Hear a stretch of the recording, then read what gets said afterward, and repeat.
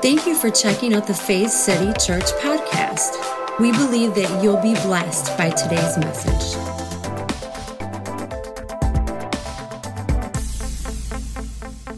Give a warm welcome to Bishop Jamie Englehart.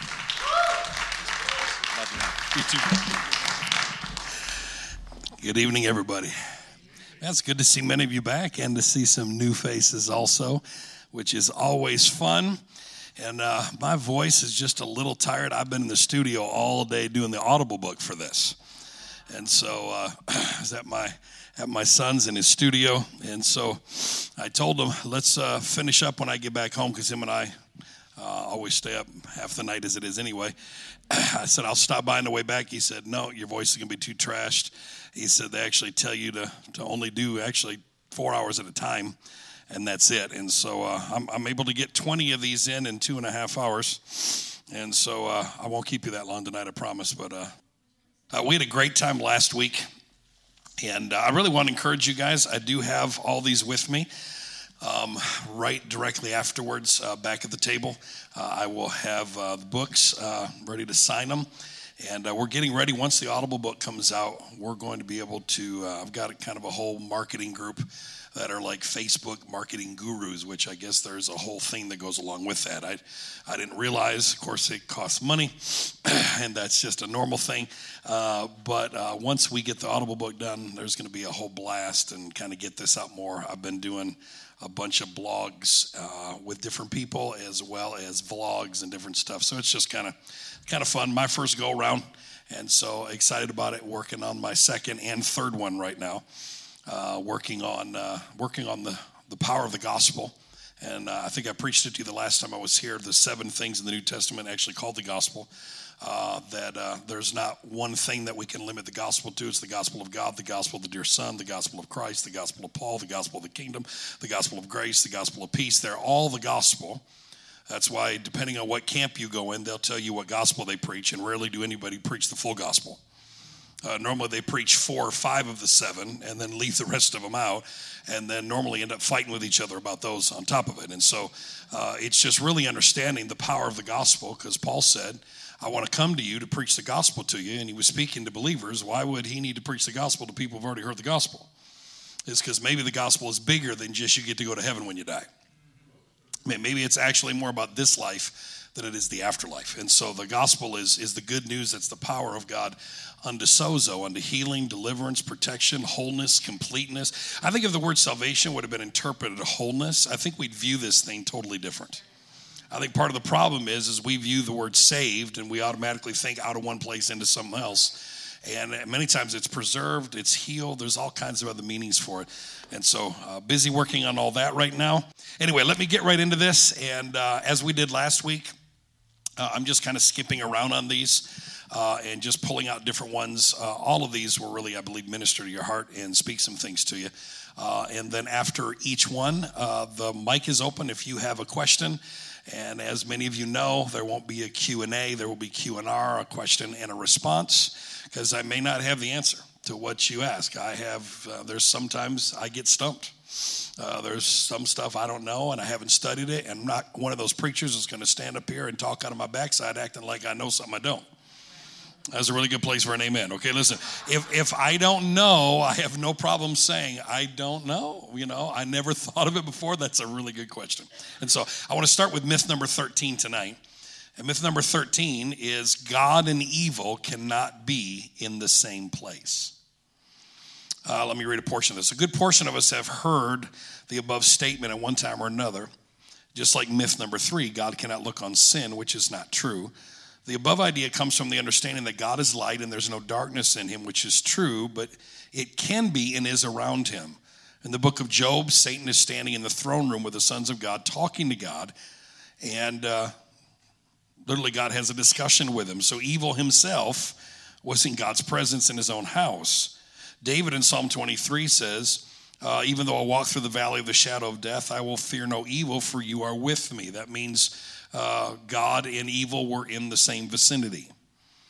Right there in the presence of evil is God with us. Romans 7:21, I find this law at work. Although I want to do good, evil is right there with me. So Paul's telling us that evil is present at the same time as good, along with God's love and presence. David also makes a statement. I won't read the whole thing, but David makes a statement. He said, where can I go from your presence, O God? If I go to the highest heaven, you're there. If I make my bed in Sheol, or make my bed in the grave, mistranslated, it never should have been hell, but just if I make my bed in hell, you are even there. And so I'll get to that myth probably next week, that hell is void of God's presence. Because if it is, David was lying. Anyway, hallelujah. We think hell is a place that you go to get away from God. You can't get away from God. Listen, he fills all in all. He sustains everything by the word of his power. There is no place God is not. And if he is not someplace, that place is a God to itself, because God upholds and sustains everything. He's above all, through all, and in all. There's no place that God is not. And thank God that in him we all live and move and have our being, for we are all God's offspring. That means whether you believe it or not, you're all in Christ. But it doesn't mean you've had a revelation of Christ in you.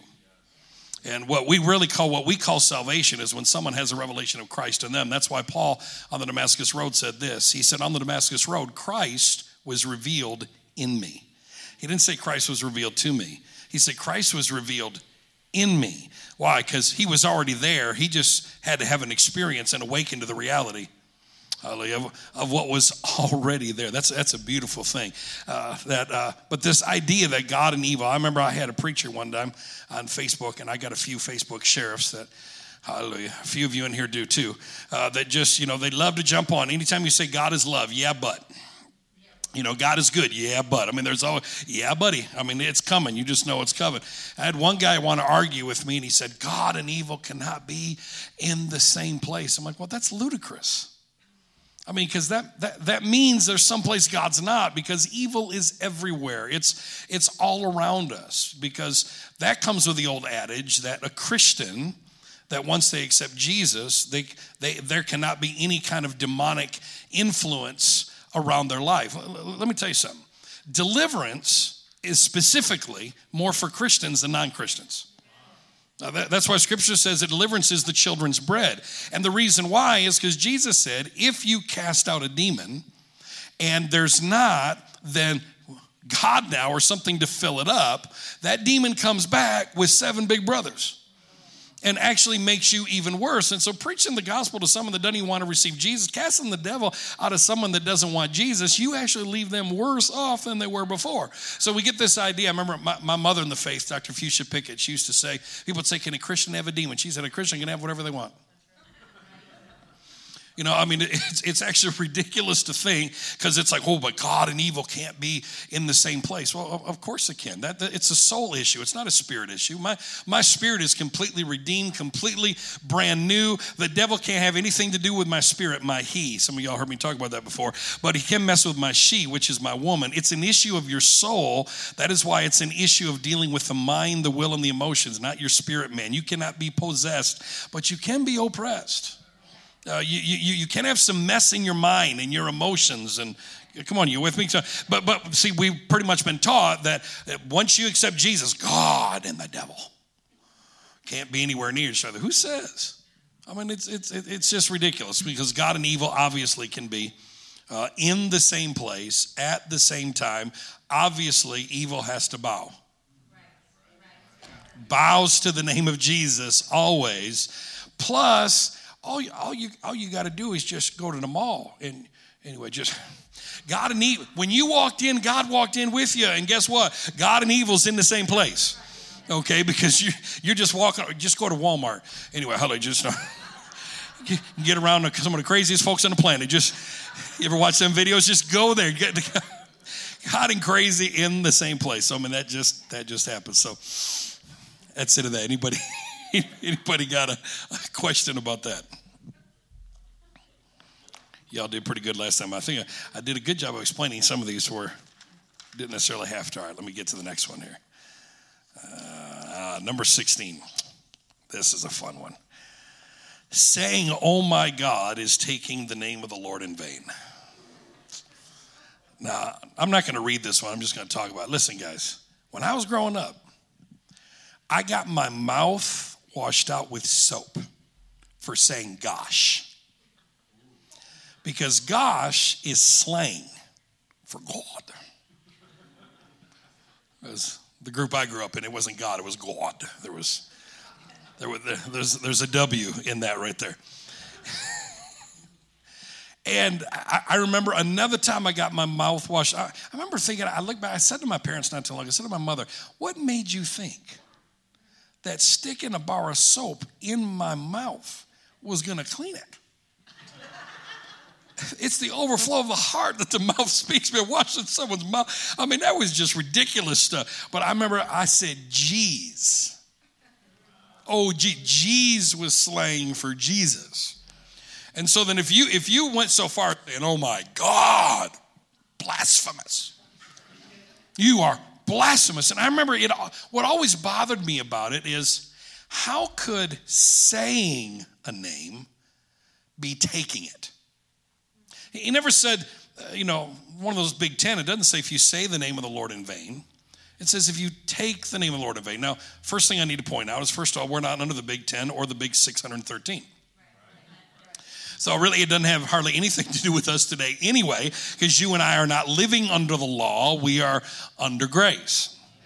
And so because of that, first of all, that was written to Jews. There's still some application to us that we can understand, but it wasn't written to us. It was written for us. But at the same time, I remember I asked a Messianic Jewish rabbi, a friend of mine who'd studied with all kinds of rabbis. I said, would you help me with that verse? Because it's bothering me. The idea that just saying, first of all, God's not his name. God is just a word to explain all deities. All right, so God is not God's name. Matter of fact, in the Hebrew, the closest you can find to it was Yahweh and some other stuff, and then there's no vowels, so it's more like you. It's like, if you're going to take his name in vain, say you. And the reason like Jews don't say God, just that's a whole thing with their tradition. That's why if you see in the writings it's G/D, because they don't say the name God. When I asked this rabbi, I said, help me with this verse. What does it mean to take the name of the Lord in vain? And he started laughing. He said, nothing like your Western evangelical fundamentalism taught you. He said, the best way I can explain it to you is this. He said, when you married your wife, she took your name. She didn't just say your name, she took your name. And for her to take your name in vain, it would be like for her a week or 2 weeks or a month or a year later, all of a sudden to just say, forget you, run off with another guy and leave you and divorce you. That means she took your name in vain. And taking the name of the Lord in vain means that you say you're his and you have no desire to ever act like it or live like it. Or it also infers an instance of you saying something like the Lord said to me, or thus says the Lord, or God told me, and he didn't say it at all. And so there's a lot of things. You see, just saying, oh my gosh, or oh my God, or GD. All right. I mean, it was interesting because I got to that part of the Audible book. And in my book, it says G-O-D, D-A, and then ... And I was like, how do I say this in the Audible book? And so I just said it. I was like, well, they're going to think it when they read it anyway. It was like, it's just different when you're right. I didn't think about that when I wrote that. But anyway, I wasn't thinking in audible terms. Hallelujah. And so, but when we get these ideas that it's that. Now, I also told my children. My dad always had a real hard time with someone saying, oh my God. That was the tradition he was raised in. So my children, I told them, when you get around Papa, this is a Romans 14 issue. Romans 14 is about you don't want to be a stumbling block to others on purpose. I mean, if you know somebody's going to be offended by something you do, then just don't do it around them, because you already know it's going to irritate them, it's going to bother them.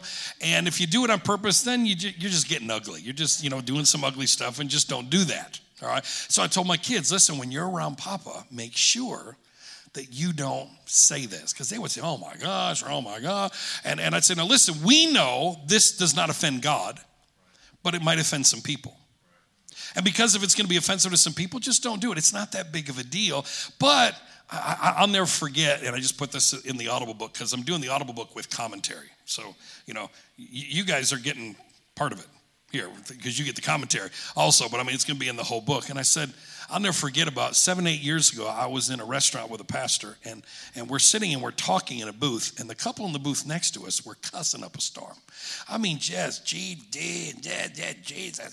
I mean, just cussing. And finally, the pastor says, just a moment. And he looked at her and said, excuse me. Your language is very offensive to me. You keep taking the name of my Lord in vain. And they just looked at him like, pfft, and they went back to doing it. And I looked at him and I said, dude, really? I'm like, you just did that? Do you think that's going to do any good? And how are we going to share the gospel with them now? Because now they just think you're an idiot.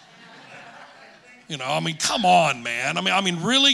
You're so holy and you're so offended that thou shouldest not say as words in thou presence. I mean, it's just stupid stuff.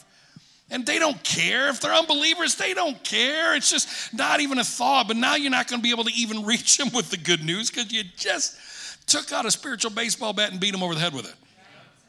In the name of Jesus. You know, and it's like, listen, that's not going to change anybody. Plus, I told him, I said, plus, that ain't his name anyway, and God's not even offended by it. He's like, huh? And so then I explained this to him. See, we've grabbed it, and that doesn't mean you still can't teach your kids some principles and stuff like that. We just shouldn't freak out on people when they say this stuff, because it's not taking his name in vain. So any question or response about that one? What's that? Oh, he's like, just keep going. All right. This is going to be a loaded one right here. Myth number 17. The blessing of Malachi 3 is from giving 10% of your income. Woo. I may have to read this one. If you've been in church at any time in your life, you've probably heard quoted around offering time, Malachi 3, 8 through 10. Will a man rob God? Yet you are robbing me. But you say, how have we robbed you? In tithes. That's been part of our problem. We forgot there's an S on it. In tithes and offerings, you are cursed with a curse, for you're robbing me, the whole nation of you. See, many of us were then taught in some form. This was speaking about giving 10% of our income to the church or our storehouse. And if we did this, it would open heaven to us and it would reverse the curse. Now, in Hebrew culture, first of all, in the new covenant, we're not under the curse. We've been redeemed from the curse. So whether you give a dime or not has nothing to do with the curse. And let me just say this for all of us, and I'm saying us because me too, for all of us that gave the 10% for years, thinking that it removed the curse. I mean, listen, I tell folks all the time, all right, from 14 to 19, I ran as hard as I could from church, from God, and from the call of God in my life. I didn't want nothing to do with church folk. I mean, I was just acting a fool and idiot and crazy, but I never stopped tithing. Listen, it was drilled in me to such a degree. It was like rebellion is one thing, being cursed is something else. And I used to wear that badge with pride. You know what? Even when I wasn't serving God, I get paid on Friday, and I'd cash my check and go home and drop the tithe off to my dad and say, put it in church, and then I go out and get stoned, you know. But I mean, and there was times I should have died, but because I tithed, God protected me. Woo, man. And until one day I was actually reading it, and the S popped off the page at me, and I was like, wait a minute. You've robbed me in tithes. And then when you study, you found out there was like 3 to 5 tithes in the Old Testament. One was called a teruma. That was called a first fruits. First fruits was about 2.5%, and it's what you offered up to the high priest. Then there was the tithe. The tithe actually wasn't the first tenth. It was the 10th tenth. Every 10th animal. Now, so it wasn't even the first. God's first to your curse. Well, actually, that's the first fruit. All right, then it's every 10th tenth of the tithe. And then the third tithe was one that you tithe to yourself for a bash. Like you're supposed to set aside 10%. So when you went to Jerusalem to bring the other tithes, you get to buy all kinds of food and everything else. And you get to eat on that one. And then there's a passage in here, and I got it written in the book, that God said, if the city that you normally take this to is too far away, like if you're on vacation, take all the tithe, which was not money, by the way, it was grains and animals, and convert it to money, and then go buy yourself some food, some strong drink. Well, wait a minute. Nobody ever preached that one to me. It was like He's like, this Sunday, man, go get some food and strong drink and throw yourself a party. It's like, whoa, wait a minute. I mean, I used to get up and preach to folks that if you go on vacation and you don't leave your tithe first, your car's going to break down. Oh, yes, I did. Oh, man, I was a good law preacher. Let me tell you, good law preacher. When I tell folks, I remember I had a lady come up to me one time at my dad's church at the altar, and she said, I just got diagnosed with cancer. And would you pray for me? I said, well, first of all, you've been tithing? Oh, yeah. And then she said, actually, no. I said, that's why you got cancer. Then didn't even pray for her. Like, ain't no reason to pray for you. You start tithing, God's going to heal you. Oh, yeah. I was sincerely wrong. I was honest and real, but man, hey, listen, I was serious as a heart attack, man. I thought that was completely right and all that stuff. But yet the truth is, to be a good Jew, to do Malachi 3, it was between 22 to 30% minimum. And so the 10% wasn't even removing the curse anyway. And so all these years, you're like, I'm doing the 10% so I don't have to be cursed, so my car don't break down, so I don't get cancer, so I'm not cursed. That didn't remove the curse. The cross dealt with the curse. But now listen, now that doesn't mean that in the New Testament, that's still not a principle. I think first fruits, tithes, and offerings can still be principles. They're just not obligatory. You don't live by it. It's not a have to. But if you put your faith out there and you say, you know what, I believe that God wants me to give 10%, knock yourself out, man. Just don't make it a rule and a law. And if all of a sudden you miss it, I encourage people, listen, if the minimum under the law was 10%, you ought to shoot for at least 11. That's just me. But don't you think we ought to outdo the old covenant at least by a little bit? And guess what? It shouldn't be obligatory. This is something that now you should want to do, not you have to do. This is not something that's forced. That's like really good news. And guess what? I'm blessed, so now I should want to be a blessing. This isn't about someone twisting my arm or telling me this is going to happen if you do or if you don't. And if you still live according to that principle, there's nothing wrong with that. Don't let anybody, listen, we got grace folks that'll put you into bondage over that if you even use the word tithe.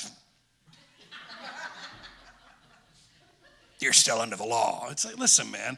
Listen, it was a principle before it was a law. It was a principle under Abraham. And you and I, listen, do you realize that the new covenant is not just completely brand new? It's actually translated renewed covenant. Do you know that the new covenant is the Abrahamic covenant with better blood and better promises? That's why we're called still to this day. We're now the children of Abraham, and all the blessings of Abraham are now ours because it was the same type of covenant God gave to Abraham, which was a grant covenant, and it was the same type of covenant that God gave to David. That's why in Matthew 1, when it's talking about the genealogy of Jesus, it's a Jesus, the son of David, the son of Abraham. Hallelujah. Why? Because he's saying it's the same covenant. All right, it's the same picture of what God did. It's a covenant that is a one-way covenant that all you do is just respond back by faith. That's a beautiful thing. The old covenant was you do this, then I'll do this. New covenant, God says, I'll do this. Period. All you got to do is believe it. Man, that's some good news. So, anybody got any questions about that one? That one's a loaded one right there. All right, let's move on. I have fun with this. Thanks for letting me do this. This is just fun. Myth number 18. I'm gonna jump after some of these. Some of these, the first 30 or 40 were ones that were really stirring in me. The power of God and the gifts of the Holy Spirit only manifest in your life after the infilling or the baptism of the Holy Spirit. Now, for some of you, if you were not raised in Pentecostal charismatic circles, that one you probably don't even like. I don't even understand that one. But a lot of us were. And I had a class in Bible school called Pentecostal Distinctives. And the whole class was about what distinguishes the Pentecostals from the rest of the body of Christ. We got to the third class and I raised my hand about in the third row and the professor said, what, Jamie? I said, isn't this what divides us? Because it was all like, everyone is a second-class citizen. If you're a Baptist, you're saved, but you ain't got the Holy Ghost. It's like, well, first of all, you can't be saved without the Holy Ghost, according to Romans chapter 8. So, that's why Baptists didn't listen to any of us, because they're like, y'all don't even know your Bible. You cannot be saved without the Holy Spirit. So, of course, Jesus didn't say out of heaven is going to drop the Holy Spirit. He said out of your innermost being. shall flow rivers of living water. That means he's already there. Listen, when Jesus said, I and the Father are going to come make our abode with you, he's already in you, already there. The Father, Son, Holy Spirit, the Godhead takes up residence on the inside of you. And that becomes a reality to you and life to you. And it begins to produce this life. But it doesn't mean that until you speak in tongues, that you can't do all this stuff. Because the disciples were healing the sick, raising the dead, casting out devils before they ever spoke in tongues. And most of the charismatic writers that I listened to growing up, they're like, that's the beginning point. Until you are baptized in the Holy Ghost, you can't do any of these miracles and signs and wonders. But then I'd have a Presbyterian friend that had me over to his house one time, and he cast devil out of somebody. I was like, wait a minute, you ain't supposed to be able to do that. A Presbyterian, I didn't even know you were saved.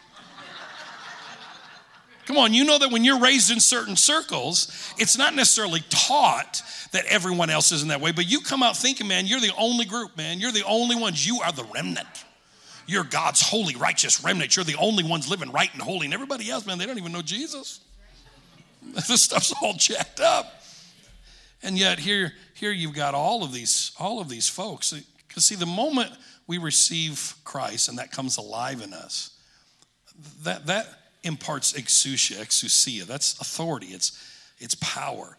Now, it doesn't mean that dunamis isn't important, but all dunamis did, which was Acts chapter 2, is it was like this extra little ignition. There's a reason it's the word dunamis, where we get the word dynamite from. It's like this dynamite that explodes the exousia out of you. It manifests it maybe even in greater life, but the only thing that changed during Pentecost was not signs, wonders, miracles, healings, and the gifts of the Spirit. What changed is the disciples stopped fighting. Listen, the main purpose for Pentecost, we read over it, it's unity. It's that actually folks stop fighting with each other and arguing with each other, and it becomes unity, and it gives you a whole new language, which the language also brought about unity, because if you remember back in the book of Genesis, when they began to build the Tower of Babel, God said, I've got to go down and confuse the language because they're about to reach into heaven, and he confused the language to be able to produce the nations, but on the day of Pentecost, he restored the language to reach the nations. And now there's this spirit language that's given. That's why, is it something that I believe we should all still desire? Sure, absolutely. Paul said, man, I spoke in tongues more than y'all. But it doesn't make you a second-class citizen if you don't speak in tongues. Someone please say amen. And then there's some movements that teach if you don't speak in tongues, you ain't going to heaven. And I'm like, what in the world has that got to do with going to heaven? Just all you got to do is believe in Jesus to get to heaven. I mean, if you got to jump through all these hoops to get into heaven, man, we might as well just all give up right now. It's just ain't gonna happen. Not only that, but we have been, past tense, blessed with every spiritual blessing in the heavenly Christ. All right, those things I believe are still important. And then me, one of the reasons I had to resign from the denomination I was a part of is because part of their tenets of the faith is that tongues is the initial physical evidence of the baptism of the Holy Spirit.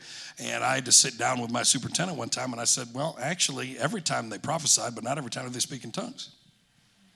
I said, so I would say utterance is an evidence, but I don't believe tongues is the evidence. I think there's more things that also produce evidence of you being filled with the Holy Spirit. Come on, you with me? And it doesn't mean the other's not important. It's just, see, we get caught up in being dogmatic about some of this stuff, but yet, you know what? If you're around long enough, when someone gets dogmatic with me, I can poke about 15 holes in what they're dogmatic about. I mean, the more you understand Scripture, the longer you live, you're like, oh, okay, I see where you're coming from, but what about this, and what about this, and what about this, and what about that? And that's one of the reasons I wrote this book, not to be a concordance of truth that you can just go to and say, oh, we got to solve it. It's just to get you to think that maybe what you always thought isn't what it all is. That just maybe there's some more. That maybe truth really is like an onion. The more you peel it, the more layers you find. Maybe that's really where this life is. So, any questions? Or come on, he's bigger than what you think. He's definitely bigger than what we think. Regardless, all right. Let's move forward here.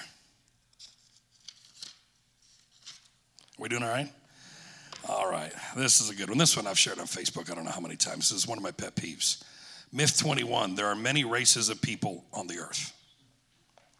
Listen, nothing gets on my nerves quicker than when I hear preachers say, we have a multiracial church. Because the moment I hear it, I've actually said to them, I said, so you're telling me that you bring dogs and cats to church?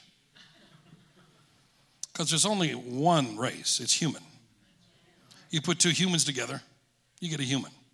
Actually, no scripture in the Bible talks about multiple races. It talks about tongues, kindreds, tribes, languages. There's different cultures. We're multicultural. I mean, it's horrible when we put on a child. I mean, my daughter is, her background is white, German, English.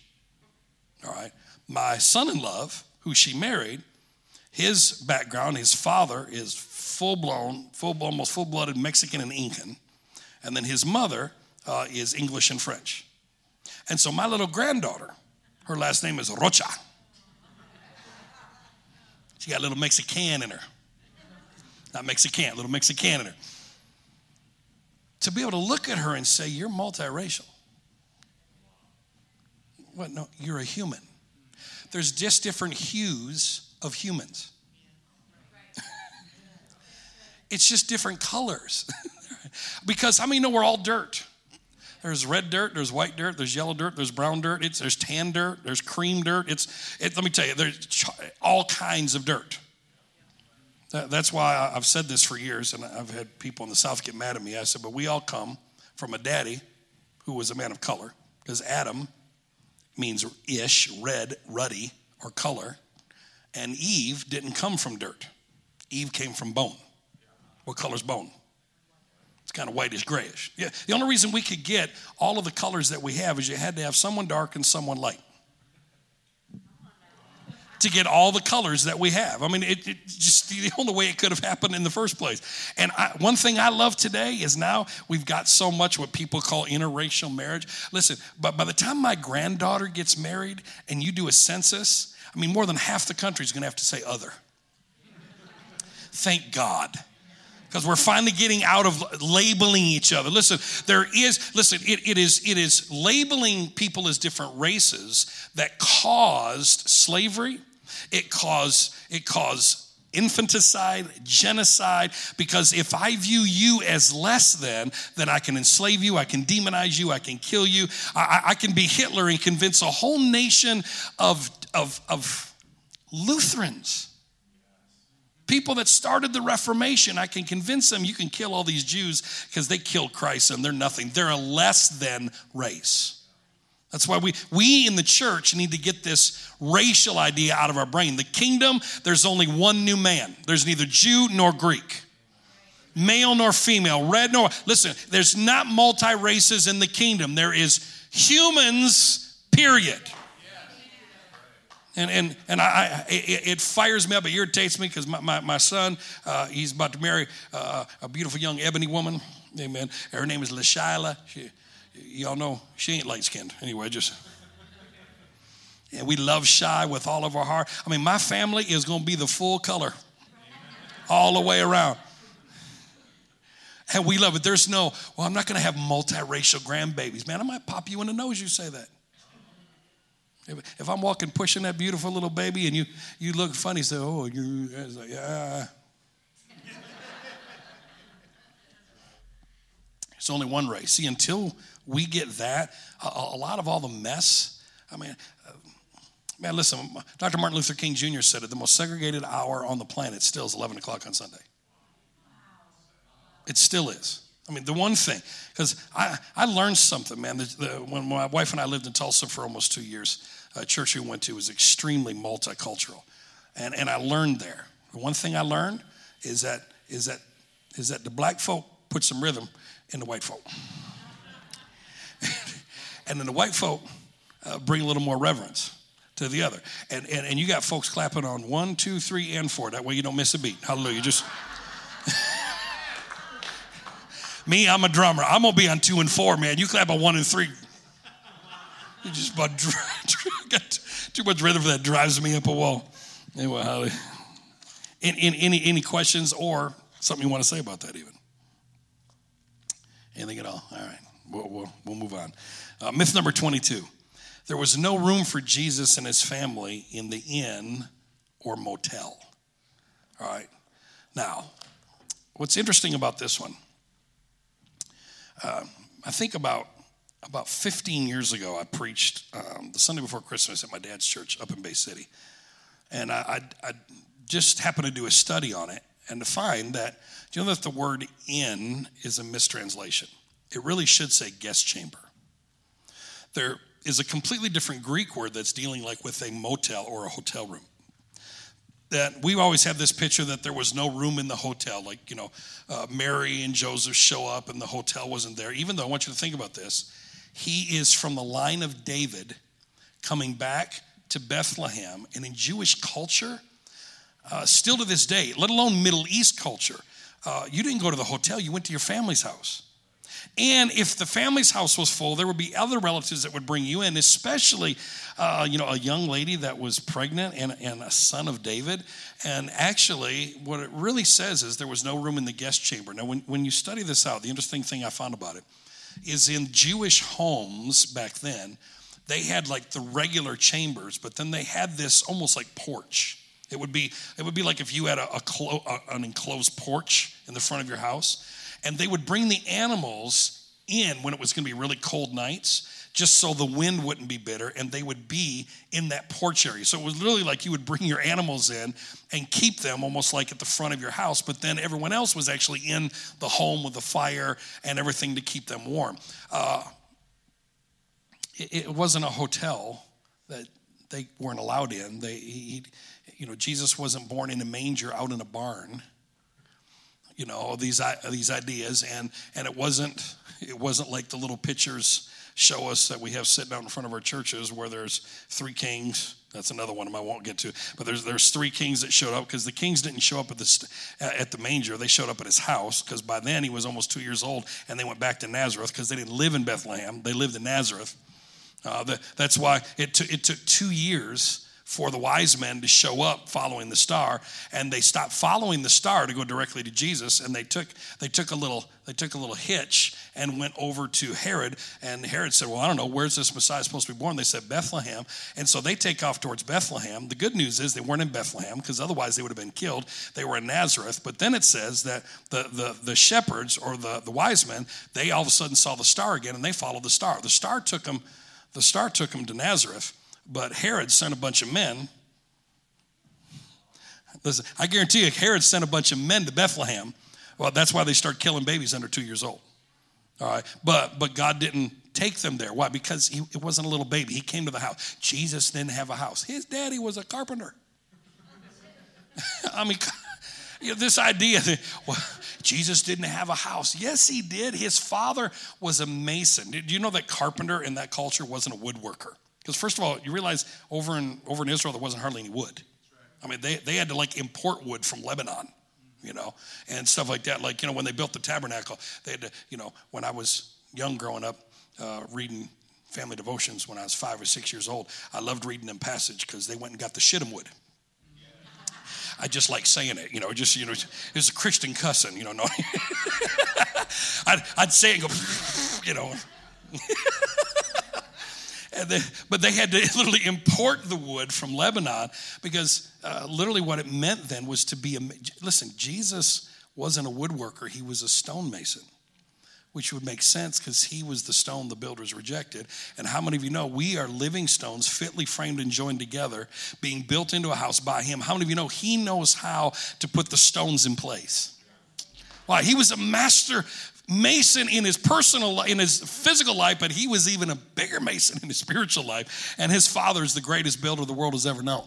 All right, well, created this world, created the universe. And so we get these ideas that, that there was this hotel and there wasn't a hotel. It was actually not room. Now, I also believe this is just a Jamieism.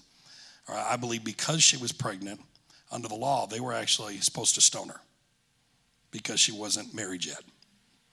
And so the family, still out of grace and love, didn't let her into the guest chamber in the house, relegated her outside. And partly is because there wasn't room. That might have been a good excuse, I don't know. But they weren't letting her in because they were supposed to under law. take her out and stone her. But thank God they didn't. Thank God they didn't. So any questions about that? That one's just a kind of a fun and interesting one. All right, let me move forward. Myth number 24, the age of accountability. Many of us have heard about the age of accountability and how God gives grace to children who have not comprehended the gospel or have not yet learned to discern between good and evil. This idea comes from the Hebrew mindset that a child was not grown or considered an adult until 12 to 13 years old, where they go through a ceremony which makes them sons of the law, called bar mitzvah. And considering an adult, I personally am not against the idea, but what do you do with someone that suffers from a mental problem and at the age of 40 still can't comprehend? Or a deaf mute who cannot hear it or confess it? Is there extended grace for them? Many in the early church believed, like Augustine at the Council of Carthage in 418, if a child was not baptized as an infant, they are suffering in hell with the damned. Really? But more mildly put. The Catholic Church changed this in the Middle Ages to they were not thrown into hell, but were in a place of limbo where God's presence was not. Then men like John Calvin from the post-Reformation era was reported as supposedly saying, hell is riddled with infants, which would not surprise me since he believed in limited atonement and that only the elect were atoned for and not the whole world. So if a child died as a baby and they were not predestined as the elect, then they are being tormented in hell for all of eternity, which is repulsive to any sane person. Could I get a few more amens there? Thank you. The only scripture that throws a monkey wrench in this idea of an age of accountability is found in 2 Chronicles 36:9, where it says, Jehoiakim was 8 years old when he became king, and he reigned 3 months and 10 days in Jerusalem, and he did evil in the sight of the Lord. An 8-year-old. I mean, just think about that. An 8-year-old, right, did evil in the sight of the Lord. No kidding. You mean he was probably a little selfish? So here's an 8-year-old doing evil, and God was displeased. So the question is, how do we view God's mercy and justice in these situations? Neither of these are easy questions. Now let me just say this, and I'm going to give you a personal testimony. When I was 10 years old, my family, we moved from Alpena, Michigan to Bay City. My dad pastored almost 10 years, 9 years, 8.5, 9 years in Alpena. And I had my best friend, his name was Todd Raymond. And Todd was about 2.5 years older than me. So when I moved, I just turned 10, and Todd was almost 13. He was 12 and a half, almost 13. And Todd lived at our house. I mean, he lived about a block away from us. His mother was strung out on prescription drugs all the time. His father wasn't in the picture. His younger brother had mental health issues. And so our house was a safe place for him. He'd come to church with us. He received Jesus, went to camp with me, was filled with the Holy Spirit. I mean, felt the call of God in his life. But then we moved, and we were the stability, our family. I mean, he ate at our house almost every night. I mean, he literally lived at our home because it was safe to him. He felt peace there, felt safe. And so we moved right after school got out in June. And we get to October of that year, and I come home from school one day, and he had just turned 13. And my parents pulled me into the living room. They said, listen, son, we got to tell you something. We're not sure how to tell you. I said, what's going on? They said, Todd died yesterday. I said, what do you mean he died? I said, I just talked to him on the phone last week. That's my best bud. And he said, well, he OD'd on heroin. I said, on what? I mean, he'd never done drugs before. We found out later that it was the first time he'd ever done it, and he'd got around some people. Our influence wasn't there. He got around some friends, and they tried to get him to try this, and it was a bad batch. And literally the first time he ever did it, it killed him. He OD'd. And I was heartbroken. I looked at my dad. I said, well, Dad, Todd's in heaven, right? And he's like, oh, son, Todd's not in heaven. I said, well, no, I understand. I think, my dad would probably say different today. This was a long time ago. He said, well, son, he's past the age of accountability. I said, but he accepted Jesus. Dad, you and I were a part of laying hands on him at camp. He was filled with the Holy Spirit, praying in the Spirit. He had encounters with God. He said, but son, he's past 12 years old. He's fully accountable, and he did that. And I I remember I walked away, and I remember I looked at my dad and I said, so you're telling me that if this would have happened a month ago, when he was 12 years old, on the 12th month, on the 30th day at 11:59, he'd be good. I mean, I want you to think about that just for a minute. But because it happened a month after he turned 13, sorry, dude, don't pass go, don't collect $200, straight to frying. And let's be honest, if we honestly believe, I'll never forget, and I think I mentioned this when I was here on a Sunday the last time. If we believe, because I remember there was a young guy about 19, 20 years old that started coming to my parents' church, and just in dinner discussions, they were talking about how, man, God's radically changed this young man, but we're kind of concerned because he's still struggling in some areas. Because back then, you get saved, but you could lose it like real quick. That's why, I got saved 100 times before I was 12. Just got saved over and over and over again. And so they're like, we he's doing good, but we're really concerned because we're not sure he's going to stick. And I remember sitting there thinking, well, if you're concerned that he's not going to make it, and if he doesn't make it, the alternative is eternal torture. Remember I said, well, Dad, aren't you baptizing him next week? He said, yeah. I said, why don't you just keep him under? I mean, wouldn't that be more kind and more just? I mean, matter of fact, don't you think it'd be wise that from the time your child is born till they're 12, if they're good kids and they're obedient, take them to get baptized and pull them up. But if they've been little stinkers, just keep them under, because at least they're going to go to heaven.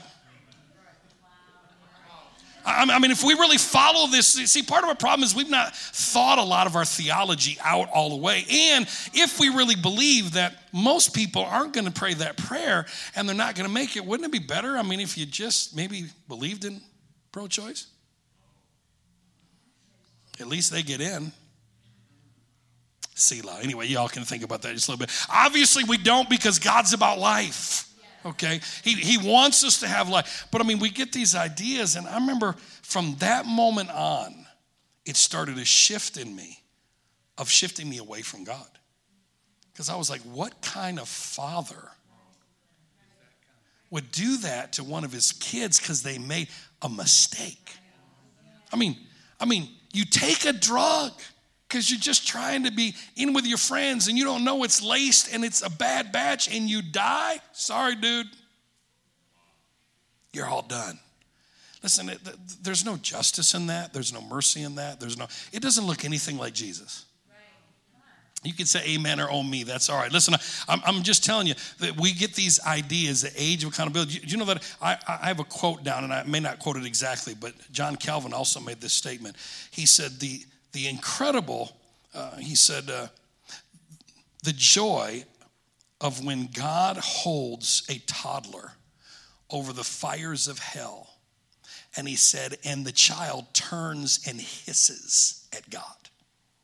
The joy that God will have. Jonathan Edwards, the famous preacher, Sinners in the Hands of an Angry God, he said the incredible joy and bliss in the heart of a believing parent while in heaven, looking over the abyss into hell, which, by the way, that's just nowhere in the Bible. Anyway, that's from the story of Lords, the rich man and Lazarus. That ain't got nothing to do with anything. But anyway, while looking over the abyss into hell, first of all, if I'm in heaven and I can see people being tortured, I ain't in heaven no more. All right, there ain't no joy about that whatsoever. But when they see their unbelieving children being tormented, they are full of joy because of the justice of God. Listen, what kind of sick mind comes up with something like that? First of all, if I'm in heaven and I'm watching my kids being tortured, my response is going to be, can I take their place? I don't want my kids. Listen, we give up our lives for our kids. You think there's going to be joy? People say, well, you're just not going to know. You're going to forget everything. There's no scripture for that whatsoever. Bible says you'll be known as you were known. If your soul is going to heaven, your soul's going to remember everything that you've ever been through and everything you've ever experienced. For God to cause you to forget makes you less than who you are. It's just silly and ridiculous. So these ideas, now where the age of accountability comes from is the Hebrew idea of becoming a son of the law. That's why I leave the afterlife issues up to God. I just think God is going to be a whole lot better judge than we are. And when it comes to the afterlife, I tell people, I don't know. I mean, I had some folks last week after the service. It was like, so, do you believe that when someone breathes their last breath, that's the last chance? I said, I don't know. I can't find any scripture for it. Can't find any scripture that says once you breathe your last breath, that's your final opportunity. But there is a bunch of scripture that talks about Jesus actually preaching to the dead. Jesus actually went into the grave, according to Peter, and he preached to the wicked, preached the gospel to them, and then emptied it out. So there's scripture that gives post-mortem opportunity to believe. Now, does that mean I'm going to preach it as doctrine? No, because I don't know. But I'm hopeful. I certainly hope that little 16-year-old Muslim girl that's been raised in an ISIS family who's never heard the name Jesus and gets a bomb dropped on her over in Syria, all of a sudden, eternal torture. Listen, the punishment should at least fit the crime. I mean, you never rejected God. You never even heard about him. I mean, you're believing you're serving your God, and then you find out something later. So I leave that all up to Jesus.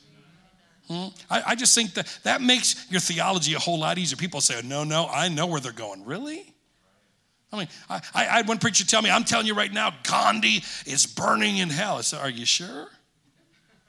I mean, really, are you sure? I mean, do you know that Gandhi at 19 years old read through the New Testament twice, showed up to a Christian church to actually confess Jesus, and when he got to the door, they wouldn't let him in the door because of the color of his skin? And so the rest of his life, even though he acted more like Jesus than most Christians, laid down his life for others and everything that he did when it come to the gospel of peace and when it come to manifesting the Sermon on the Mount, even though he lived more like it, see, he believed, he just didn't want nothing to do with Christians. That's why he was the one that made it famous. He made the quote famous. Your Christ I like, your Christians not so much. So are you sure he's not in? I mean, how do you know? I mean, how do you know anybody's not? See, it's really arrogance, guys. Let me tell you something. It is arrogant to believe that you know something about where someone is in the afterlife. None of us know. All I do know is this. I know as for me, because I believed according to 1 John chapter 4, I have no fear to stand before God on Judgment Day. That's why I preach the gospel. I preach the gospel because I want people to have nothing to be afraid of when they close their eyes. I want them to know, you know what? You can know ahead of time. You ain't got to be scared. All right, you can stand before God and know that you're loved and you're accepted, and man, you ain't got nothing to worry about. Everything else, I leave that up to God. The older I'm getting, I'm becoming more and more of an agnostic when it comes to the afterlife. I just don't know. All right, and so you get around any preacher or Christian that just tells you they exactly know. Anyway, I'm just telling you, I'd run. I wouldn't have much to do with them because it's arrogance and pride, guys. There's just no way we can fully know that. All right, now, myth number 26. I got a few more minutes. There are streets of gold in heaven. Now, you see, a lot of what we believe is songbook theology. Because how many know that our songs actually produce more of our theology sometimes in our sermons? You know why? It's because people will forget a sermon. They don't forget a song. That's why David would get a revelation and he'd send it over to Asaph, the chief musician. He'd say, listen, put this to song because these folks will forget it when I tell them, but they'll never forget it when we sing it. I know that's true. How do I know it's true? My baloney has a first name.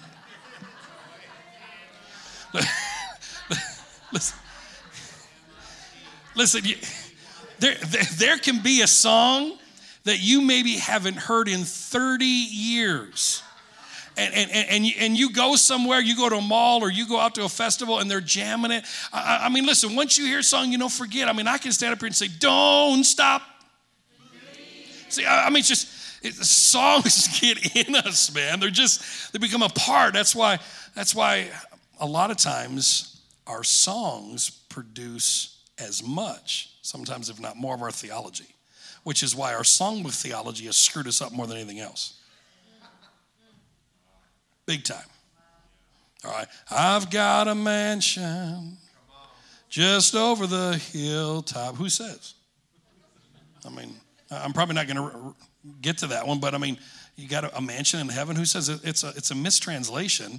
That's why it's not in the newer translations, mainly King James and New King James. In my Father's house are many mansions. Mansions is a horrible translation. It's in my Father's house are many rooms, abodes. There's 3. Daddy's got a 3-room house. Outer court, inner court, holy of holies.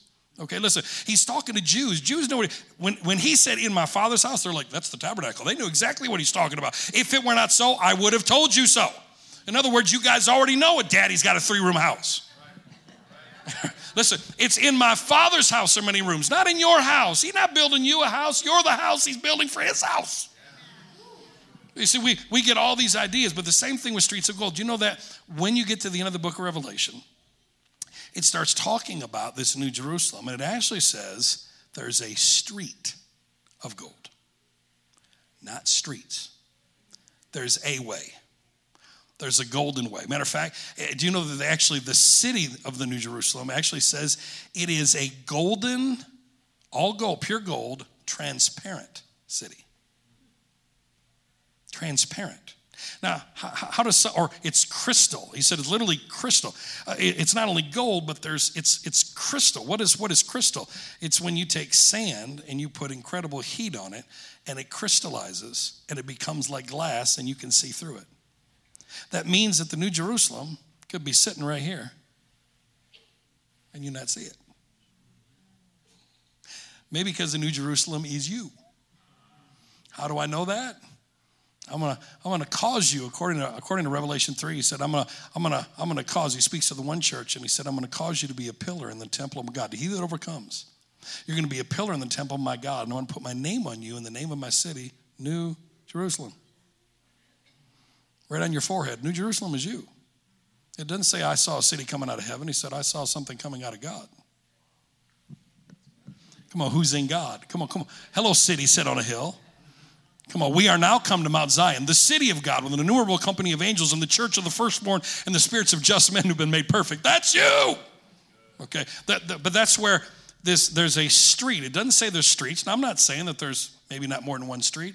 It's just not what the scripture says. There is a street of gold, not streets of gold. Matter of fact, when you go over to the book of Exodus, I love the passage in Exodus when Moses is crying out and he's asking God to show him his glory and show him everything else. It says that God shows him, actually takes him, shows him his footstool, and then shows him the glory of who he is in heaven. And then it says he shows him a paved work, shows him sapphire stones.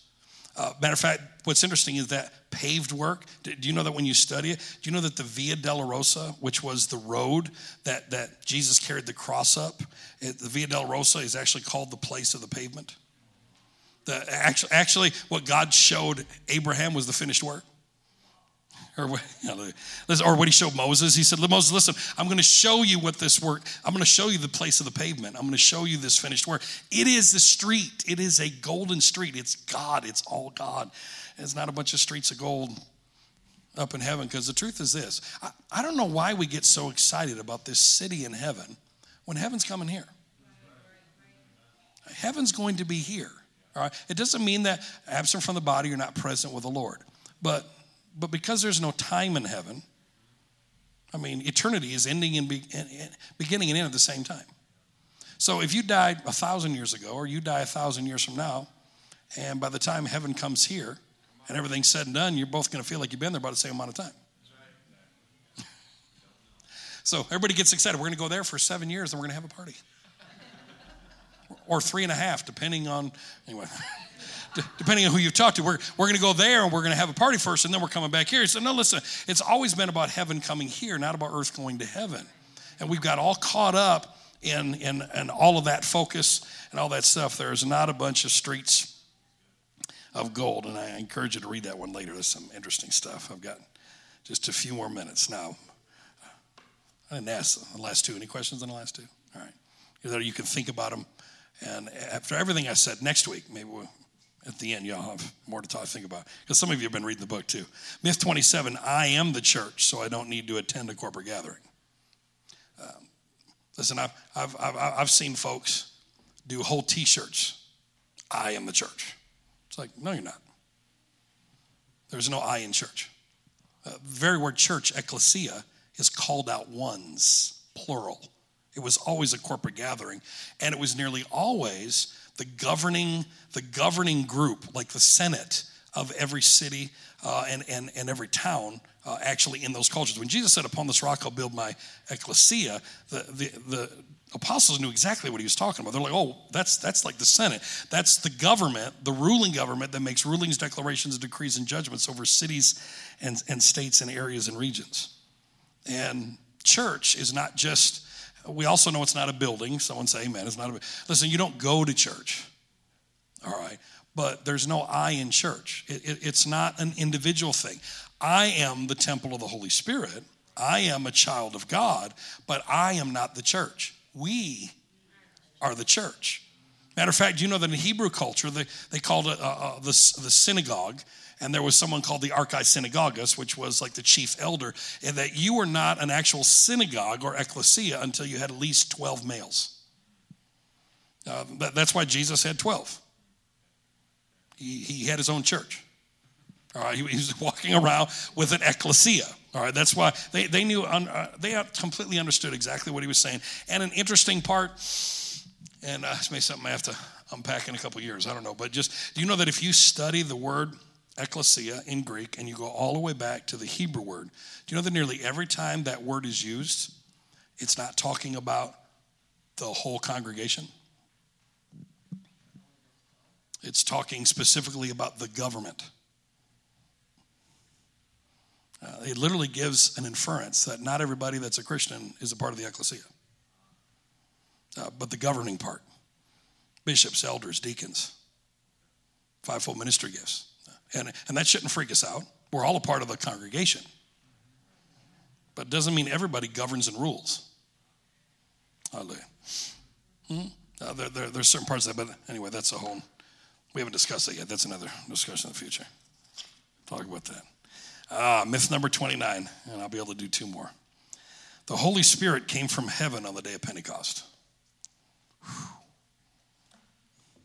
They were in an upper chamber. They were all in one accord when the Holy Ghost descended, as was promised by the Lord. Oh, Lord, send the power. Just remember that? That's old school ones right there. You were too charismatic. You were. I was taught this from the time I was very young, that on the day of Pentecost, the Holy Ghost showed up on the earth. And my question was always, then what happened in John 20? Because Jesus dies, ascends to heaven, pours his blood in the mercy seat, comes back. So by the way, that was 1 second coming. Anyway, Jesus said, in my Father's house are many rooms. If it were not so, I would have told you so. For I go to prepare a place for you, that where I am, there you may be also. That where I am, there you may be also. And he said, if I come again, I will receive you to myself. He came again for 40 days, preached the kingdom to them. You know what's always interesting to me about that passage? Jesus walks through a door. Windows are shut, doors are shut. First of all, nobody asked him how he got in there. I got to be honest, that one, I was, I don't know about you, but I would be the guy going, dude, how'd you get in here? That's pretty cool. Can I do that? I would at least have to know something. But what's interesting is he had been dead for 3 days. He had just gone to hell, and he had just gone to heaven. And when he walked through the door, nobody asked him where he'd been. I want you to think about that. No one said, where you been? You know what they asked him? Have you now come to establish your kingdom? They weren't afterlife minded at all. It would be like Pastor Andy. God forbid, this isn't going to happen. But Pastor Andy all of a sudden just dropped dead. You guys have a funeral for him. And the next Sunday, he comes waltzing in. Hey, how you guys doing?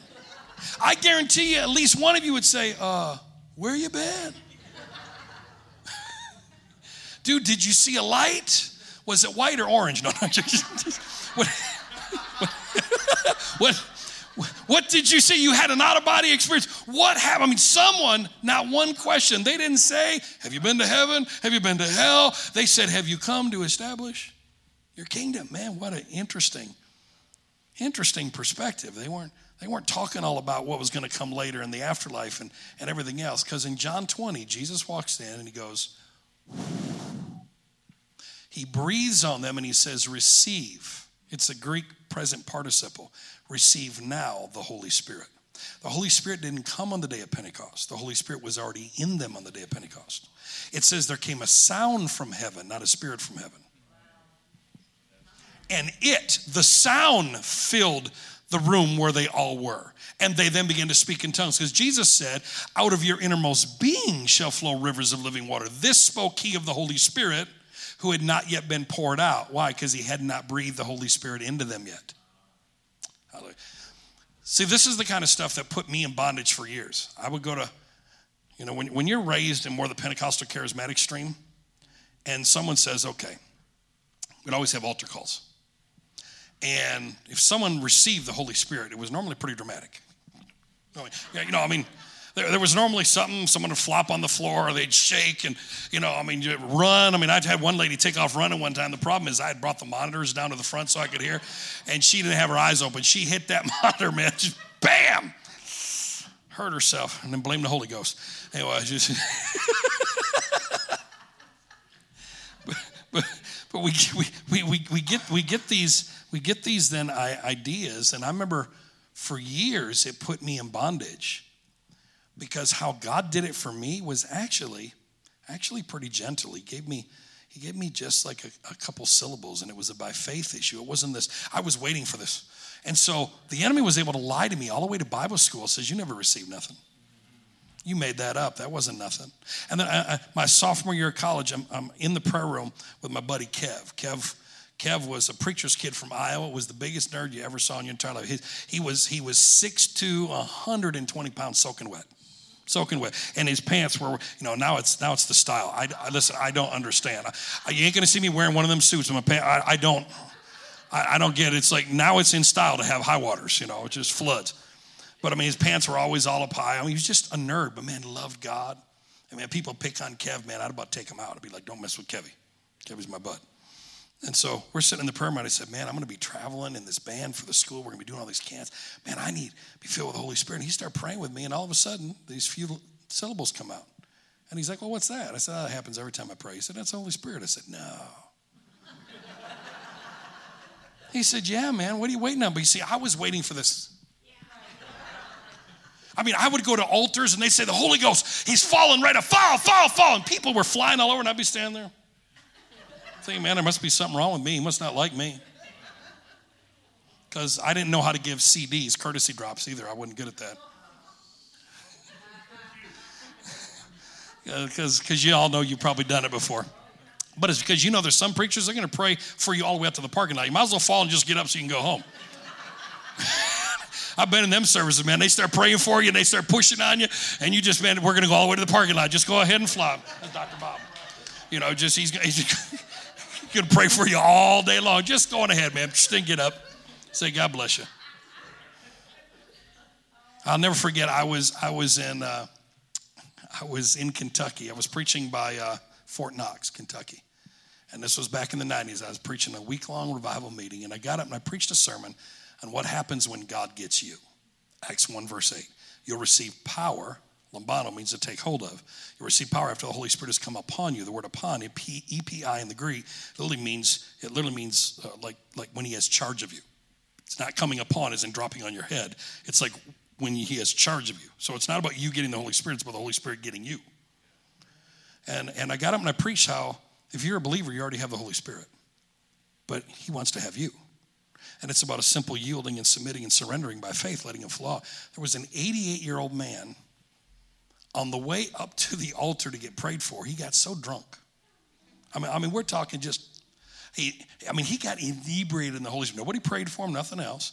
And I kept watching it, and I'm like, first of all, I was concerned about him. He's 88 years old, he couldn't stand up, and his wife's trying to hold him up. And I'm like, would somebody go, was there an usher or something? Don't you see this? I thought they were going to hurt themselves. Afterwards, he come up to me just laughing. He said, young man, I've been seeking the Holy Spirit for 44 years. I said, huh? 44 years and you ain't turned into a Baptist? I think after 44 years, I'd have said, I don't think there's anything to this, man. I'm out of here. I'm done with this. But you see, all those years, he kept waiting for something to fall on him. And I informed him that what he was waiting for was already inside of him. And he just had to allow the Holy Spirit to manifest out. It completely rocked his world, completely set him free, because the Holy Spirit did not come from heaven on the day of Pentecost. He came in Acts chapter 20. He flowed out on the day of Pentecost. God had to release a sound. Just like there was water over the deep, and God said, he released a sound from heaven, and then that which was in the water began to come out and began to explode. The same thing happened because guess what? God breathed on Adam. Adam became a living soul. The last Adam, Jesus, shows up as God now in his resurrected form, breathes on a new creation and starts a whole new world. Probably shouldn't read that right now after that. Shouldn't sing that song, just poor R. Kelly, bless his heart. Now let me do one more. Actually, you know, I'm going to come back to it. I'm going to do number 40, and that's just because of who's here tonight, because they got attacked on Facebook for this one.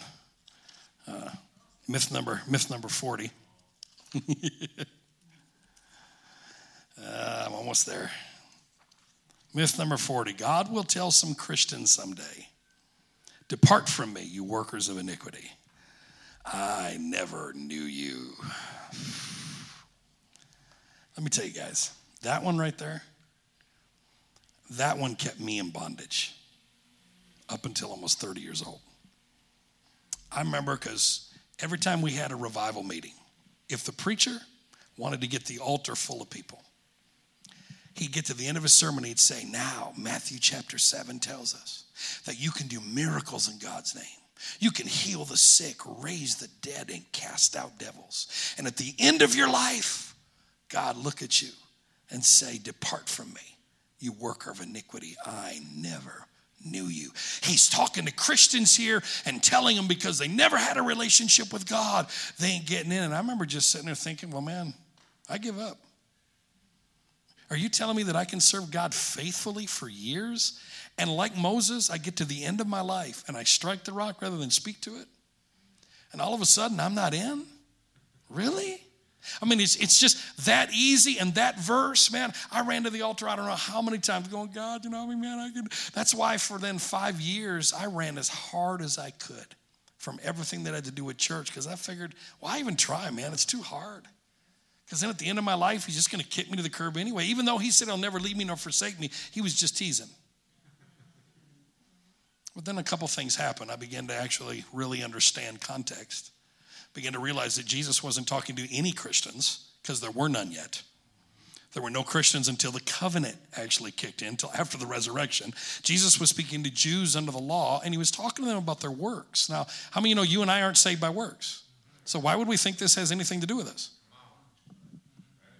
I mean, first of all, that's the first thing that should stick out to us, you worker of iniquity, and some translations say you lawless one. Well, first of all, we're not under law in the new covenant. The only law we're under is the law of liberty, which is the law of love.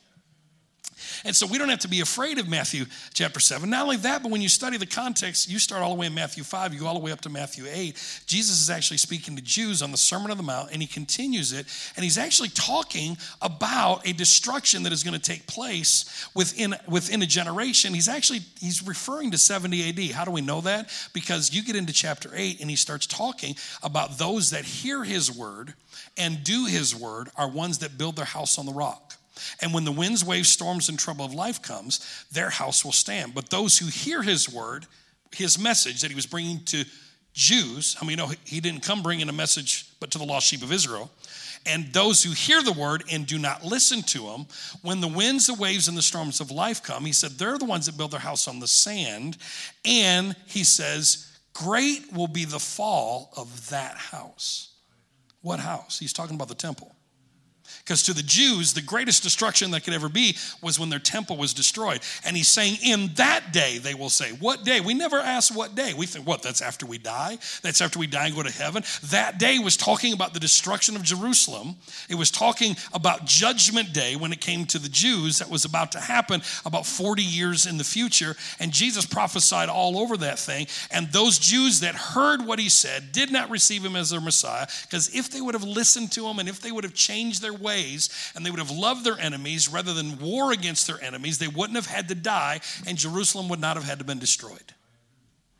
All right, and so Jesus is specifically talking about that. Plus, a light bulb should have at least went on in all of our hearts when Jesus said he would say, I never knew you. Do you think Jesus is ever going to tell one of us who he knows by name? We're his children. I never knew. That would be like I meet Pastor Andrew one day, and we get to know each other. He gets to know me. I get to know him, and then, you know what? He does some stuff I don't like, and so then at the end of his life, someone brings him before me and says, "Listen, man, it'd be one thing if me look at him and say, I don't know you, but I never knew you." It'd be one thing to say, you know what? We don't have a relationship anymore. Now, it'd be another thing if that passage would have said, you never knew me. That's normally how it's preached. Normally how it's preached is you never built an intimate relationship with Jesus, but that's not what it says. It says, away from me, I never knew you. You and I never have to be afraid of Jesus ever telling us, I never knew you. Because that means he never ever knew you. That's nothing we have to be. Matter of fact, I ain't got nothing to do with anybody on this side of the cross. Listen, if that don't set you free all by itself, something out of it. But it amazes me, people still want to use those verses. But it's written in red, brother. Well, of course, everything Jesus said is important, but guess what? Context is everything. He wasn't speaking to Christians. He was speaking to Jews under the law. There's things we learn. There's things we apply. But that's the specific of what it was and who it was written to. That's the heart of Heavenly Father. Hallelujah. It's just a good God, isn't it? Now, we're going to stop with that one, but any questions on any of that? Yeah. It isn't one you talked about. It's number 20. Okay. Jesus died on Wednesday. There's a scripture that nobody uses, if I can read it in this light, and it's in Exodus chapter 12. Mm-hmm. Moses is given the explanation of what to do with the Passover lamb. Yeah. And he says, starting in verse 3, speak to the congregation of Israel, saying, on the 10th of the month, every man shall take for himself a lamb, according to the house of his father, a lamb for a household, and if the household is too small for the lamb, and so on. But then down at verse 6 it says, now you shall keep it until the 14th day of the same month. Then the whole assembly of the congregation of Israel shall kill it at twilight. Interesting. I've read all kinds of commentaries. Matthew Henry even says when Jesus comes into Jerusalem on his triumphal entry, that's on the 10th of the month. And then the next line is, and he's going to die 5 days later. He uses the 10th as his coming in. Yeah. The Jews separated the lamb, in case you didn't know, on the 10th, kept it for 4 days. They usually had 4, 5, 6 of them, and they watched them every day. If it come up with a runny nose, bad eye, a limp, it was taken out. Right. Because now it's not. It wasn't spotless. And Jesus came into Jerusalem to be watched by the Pharisees and the rabbis, and they questioned him. And I thought it was quite interesting, too, that if you read about his Passion Week, the experts will say, this is what he did on Monday, this is what he did on Tuesday.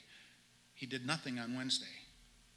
Nothing is recorded of what he did. A high Sabbath day, yeah. And it's very interesting, the most important human being on the planet, and they don't record anything on that day. They don't even say he went off to rest. Yeah. I thought that was very interesting. But anyway, very interesting. If you take that scripture, that he came in on the 10th, and it was to be killed at twilight on the evening of the 14th, that means he was killed on a Thursday at sundown. If we go to the Old Testament, which is Jesus concealed. Correct.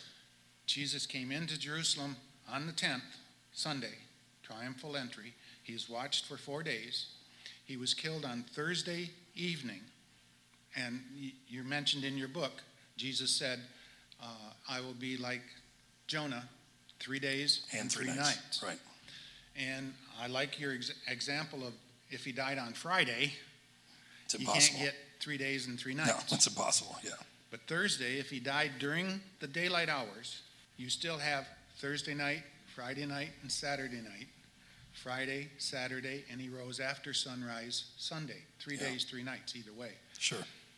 Your book says that you thought he died on Wednesday night. Right. For the Jewish days, that makes sense. But that's the same explanation they used for him dying on Friday. Because any part of the day could be evening and morning. Right. So Friday evening and morning, Saturday evening and morning. Well, and I even said in there that the truth is that has been debated. Right. I have for a couple seen thousand all years. kinds of Now, the only thing that I brought in there that I think is important is the mistranslation in one of the Gospels, because each Gospel kind of records it a little bit differently. Mm-hmm. But the mistranslation, where it talks about that it was a Sabbath day, but it's actually plural, because that was the high Sabbath days, and there was the 2 Sabbaths that was going on at the same time. Every day that week of celebration was a Sabbath day. Yeah, well, but there was the high Sabbath days, and like Wednesday was one of them, which is why he would rest. And then the ladies that were bringing all the spices and everything, they wouldn't have been able to buy them or do anything on that day. Yes. And so that was more, I think that was more the point, but I can see that even Thursday would fit. I think my main point was there's no way Friday could. Right. There's no way 3 days and 3 nights is Friday night to Sunday morning. I mean, it's just impossible to fit 3 days and 3 nights in there. Throw this in there too. A lot of people think that Jonah prayed for 3 days and 3 nights in the great fish. Right. If that's the case, Jesus said, as Jonah was, so I will be. Yeah. So that means Jesus didn't die on the cross? He somehow was in prayer all this time? No, first of all, that's interesting. But what's interesting about Jonah is it never says Jonah was alive in the fish. Right. I mean, who knows? I mean, Jonah, if you get swallowed up by a fish, you're probably dead. But then he got spit out on the shore, resurrected. Right. And so, I personally, I think we've, ever since I was a little kid, the little felt, on the wall in Sunday school, got this picture of this big, huge whale, and Jonah's got a little fire going, and inside there having this discussion with God. I'm not sure if Jonah wasn't dead, and then he was spit out, made completely alive. No, that's really good. Yeah, I enjoyed that. Oh. Oh, sorry. These youngins. Go for it. No, this might be difficult for a few people that weren't here last week. Mm-hmm. Not so much a question, just I've been throwing away countless sermons that I heard when I was a kid. Yeah, hello.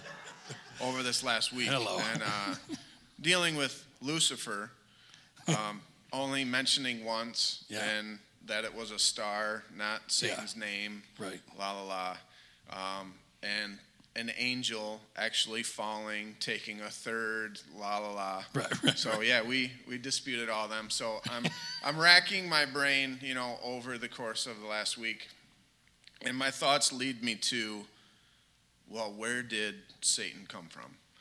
Obviously, this thought of the enemy, the devil. So my thoughts take me to Jesus being tempted in the wilderness. If we as humanity have multiple choice, being that we are we have free will. Yeah. So for every decision that we encounter, there's multiple choice. If multiple choice is A through F, and if, let's say, D being multiple choice is the wrong choice, if D is the evil choice, then is that evil choice where we are? Is that evil choice what we have decided to do? And I don't give D a name, but let's say Peter says to Jesus, and then Jesus replies to Peter and says, "Get thee behind me, Satan." Was that Peter choosing D? So when he chose D, it wasn't him being Satan, but he chose that option. Jesus being tempted in the wilderness, he was tempted by D. Even though he didn't choose D, he was still tempted by D. Adam being in the garden, he was tempted.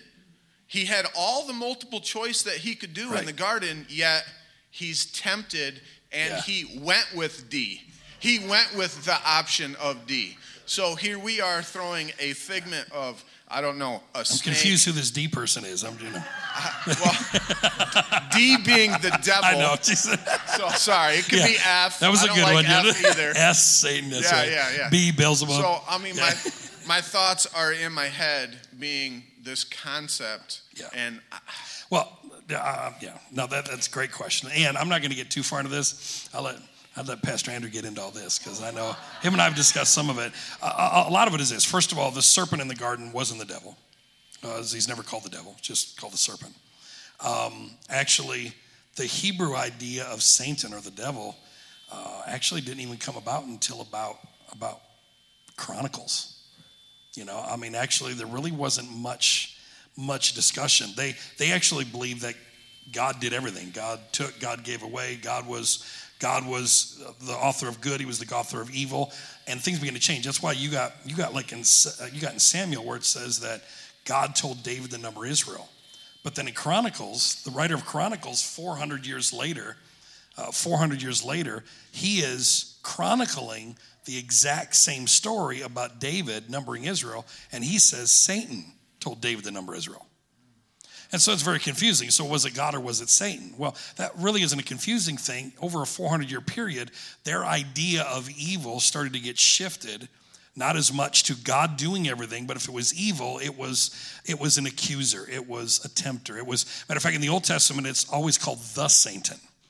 And, like Peter wasn't literally the devil at that moment. What he was saying is you're being adversarial. A lot of times when you see the word devil, it's not always talking about the devil. Like I personally believe Matthew 25, when it says that hell, Gehenna there, Gehenna, that's a valley over in Jerusalem. If Gehenna was made for the devil and his angels, so God has a valley over in Jerusalem. He's going to throw the devil and demons someday. They just don't even make any sense. But when you understand that Gehenna was where all of the high priest and all of the priesthood, that the main accuser, the main devil, if you may, against the kingdom of God was the law and all of the law system and all of its messengers, which was the priesthood. They all got thrown into Gehenna by the Romans and set on fire in 70 AD.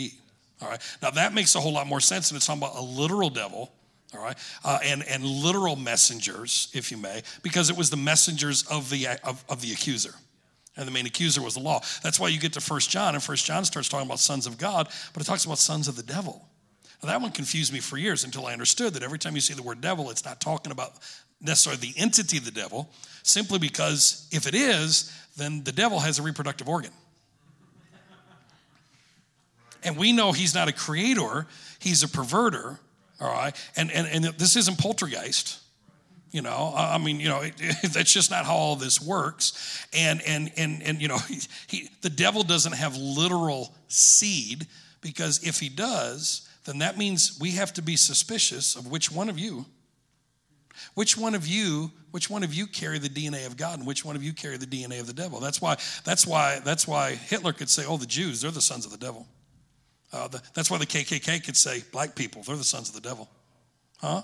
Because if you can't see every human in the image and likeness of God and see that we are all God's offspring, then you're going to begin to label people. You're going to set them aside. And that's where, there's a whole theology. Matter of fact, do you know that ancient Hebrew mysticism actually taught that the devil was ego.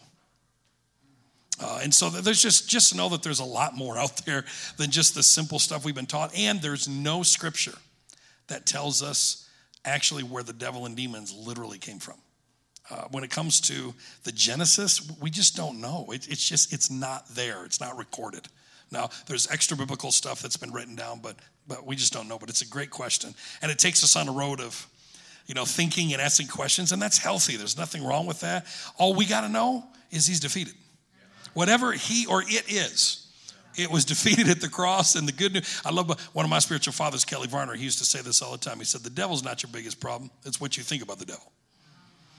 So if you think he's all powerful, then he will be to you. That's why Paul said, give no place. All right. We're not ignorant of the devil's devices. Noamata is the Greek word, which is mind games. All it is mind games in the first place. So anyway, let me bless you. Father, I thank you. I thank you for truth that transforms us. I thank you that truth is constantly changing us and taking us from glory to glory by the faith of Jesus Christ. I thank you for that change. Lord, I ask that as your people, as your sons and daughters are on this journey of life, that they constantly just be open. They be open to learn, to grow, to mature, and not to be stuck and dogmatic in any area, but just open to learn. And I thank you for that. I ask that you seal the seed in every heart. In Jesus' name. For more information about Faith City Church, please go to faithcity.tv. As always, we pray that you would grow in the knowledge and grace of our Lord and Savior, Jesus Christ.